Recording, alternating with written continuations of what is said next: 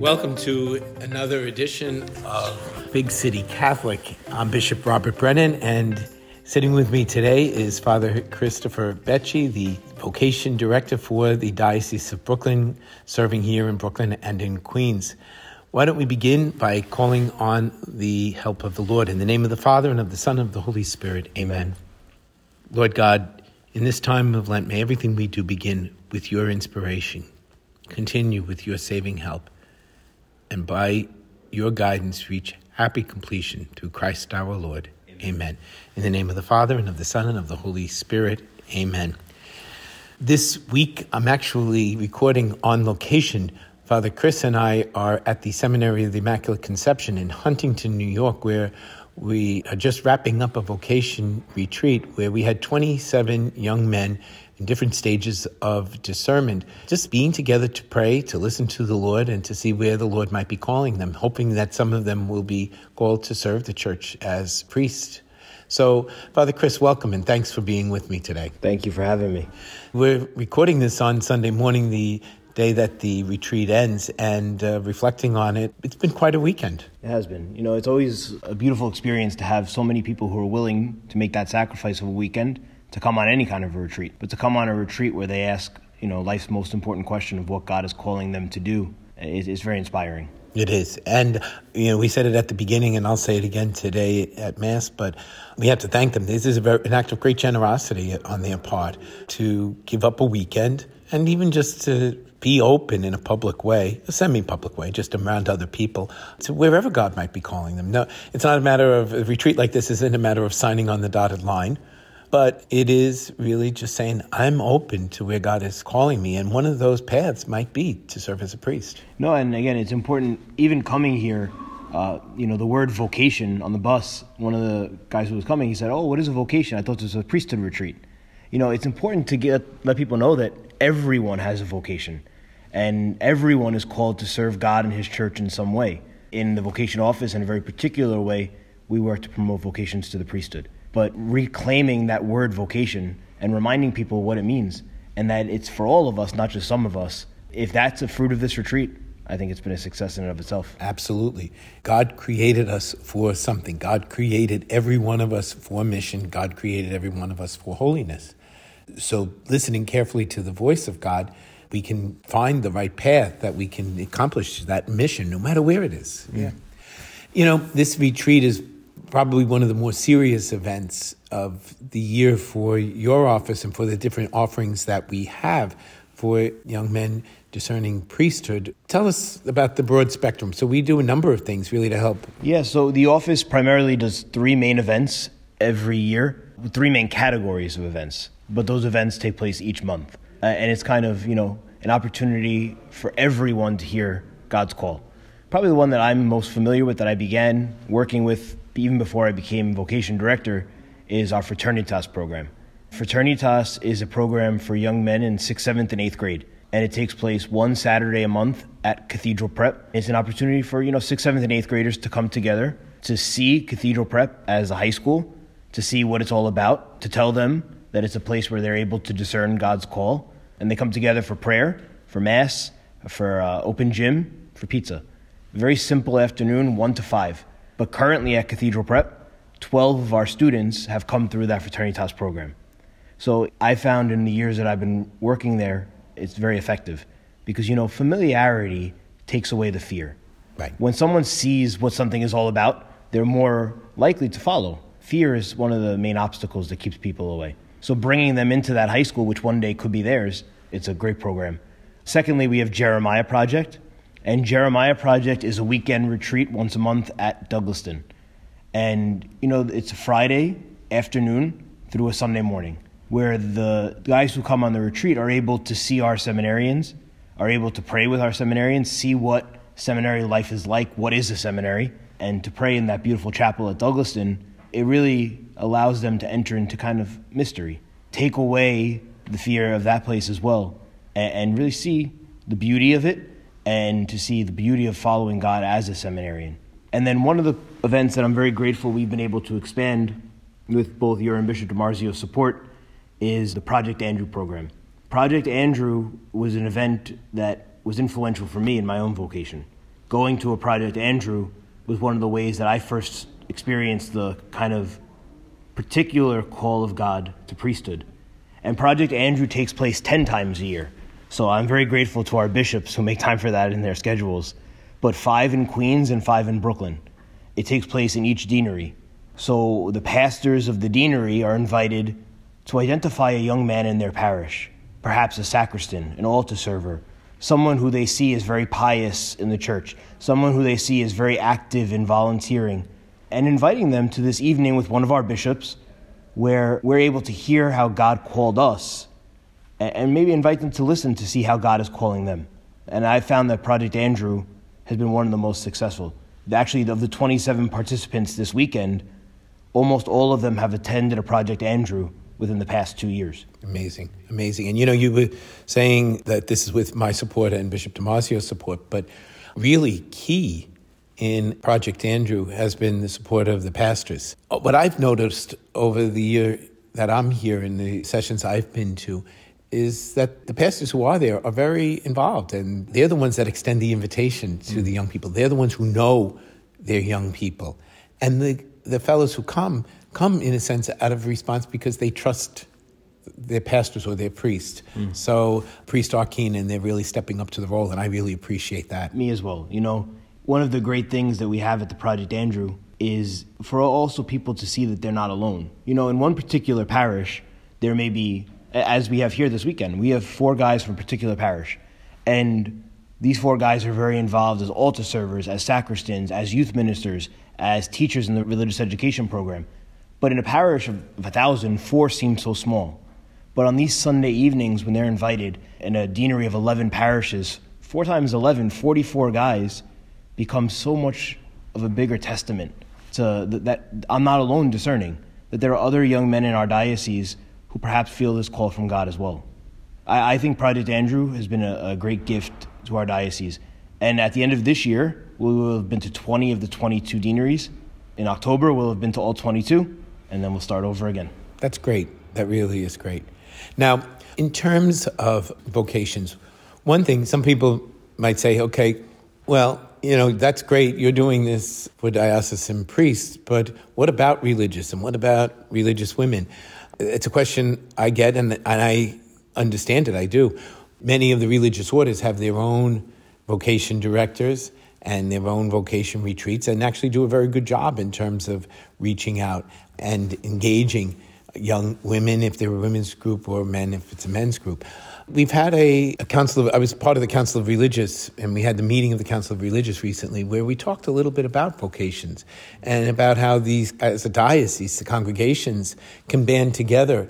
I know that in April, they are sponsoring a night at St. John's University so that young people can encounter different religious congregations and see the different charisms and meet the people. And I think they're looking to do a wider event in October, but it is something we certainly want to encourage. It is. Once a year, we do have a Project Miriam, which is where we reach out to all those vocation directors who work here in Brooklyn and Queens and from all the religious communities, and they are asked to invite somebody similar to what a Project Andrew is, an evening of learning about how they were called and about how perhaps God is still calling young women today.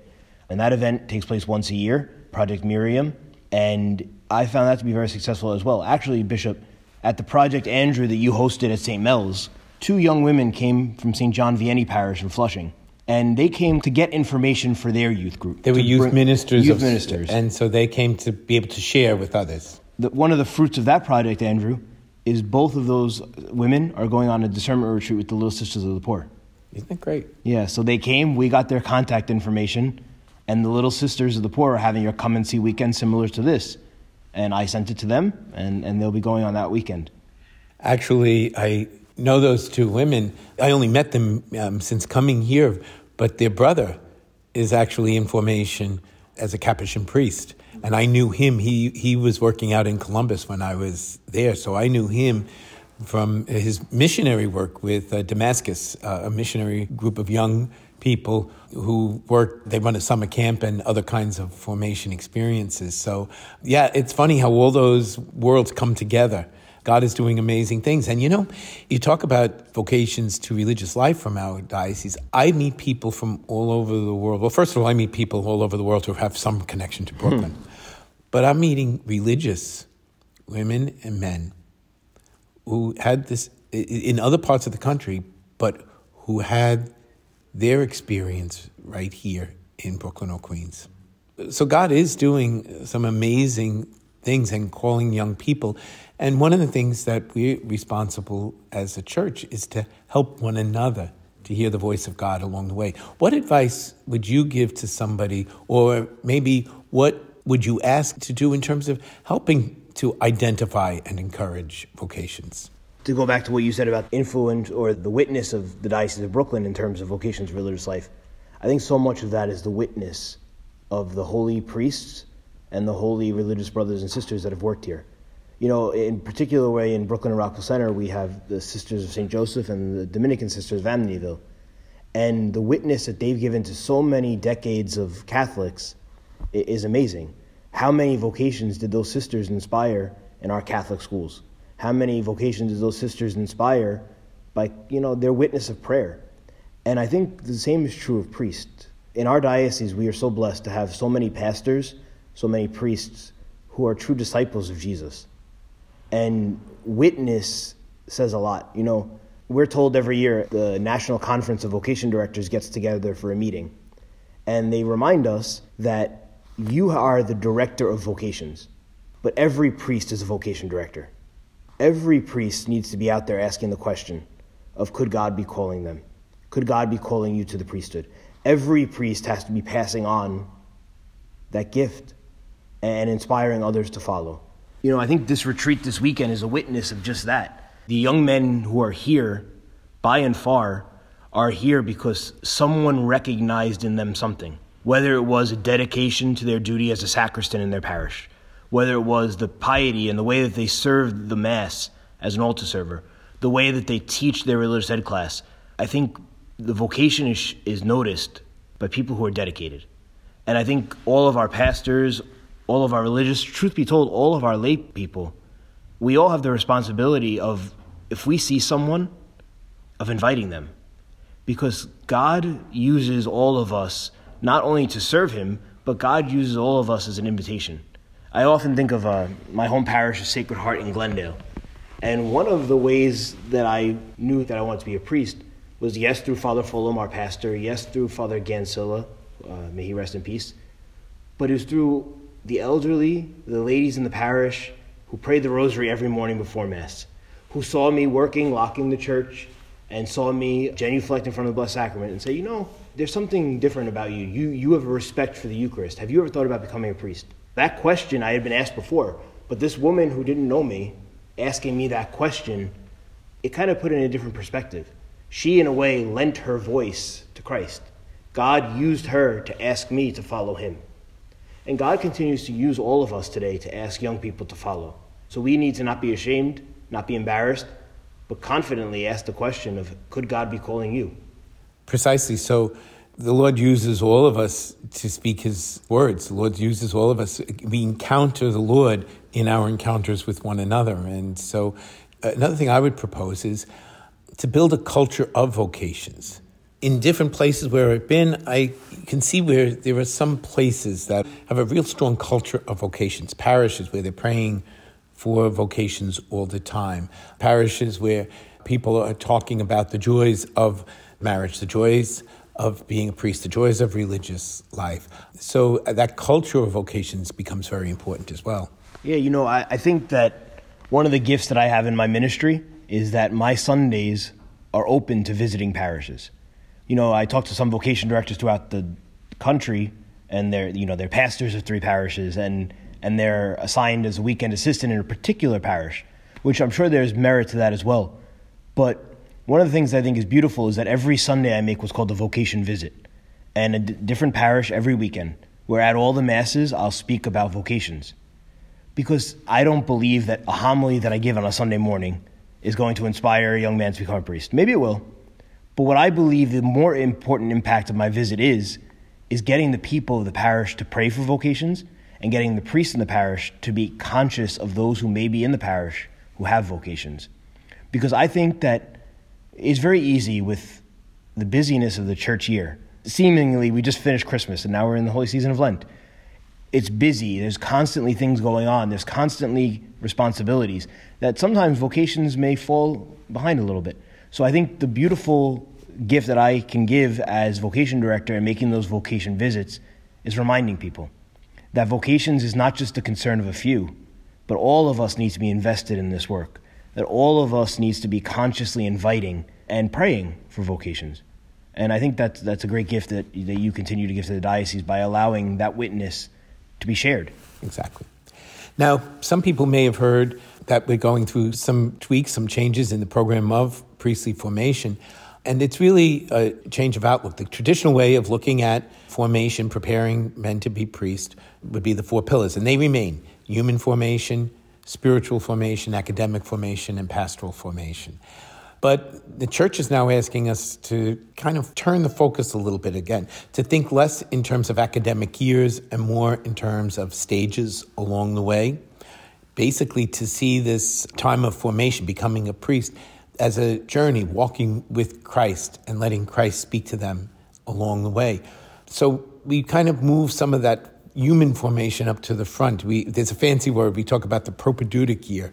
When a man is coming in, having already had the college experience, he begins with that propedeutic year. When a man begins with college, he starts 2 years of college and then has that propedeutic year. The whole point of that is to build on the human and the spiritual formation. Obviously, seminary is a beautiful time of preparation for priesthood. But in the similar way to what we were saying about a parish can be very busy. Formation, it's highly, highly academic formation, with good reason, because the priest, when he's ordained, needs to be able to speak confidently and well and correctly about the church and what we believe. But first, someone needs to be a disciple of Jesus. You know, Monsignor Dietz, who taught at Douglaston for so many years, he said, everyone thinks you're here to become priests. He's like, but first, we have to make sure you're human. Second, we have to make sure you're Christian. Then and only then can we talk about becoming priests. A priest is first and foremost a disciple.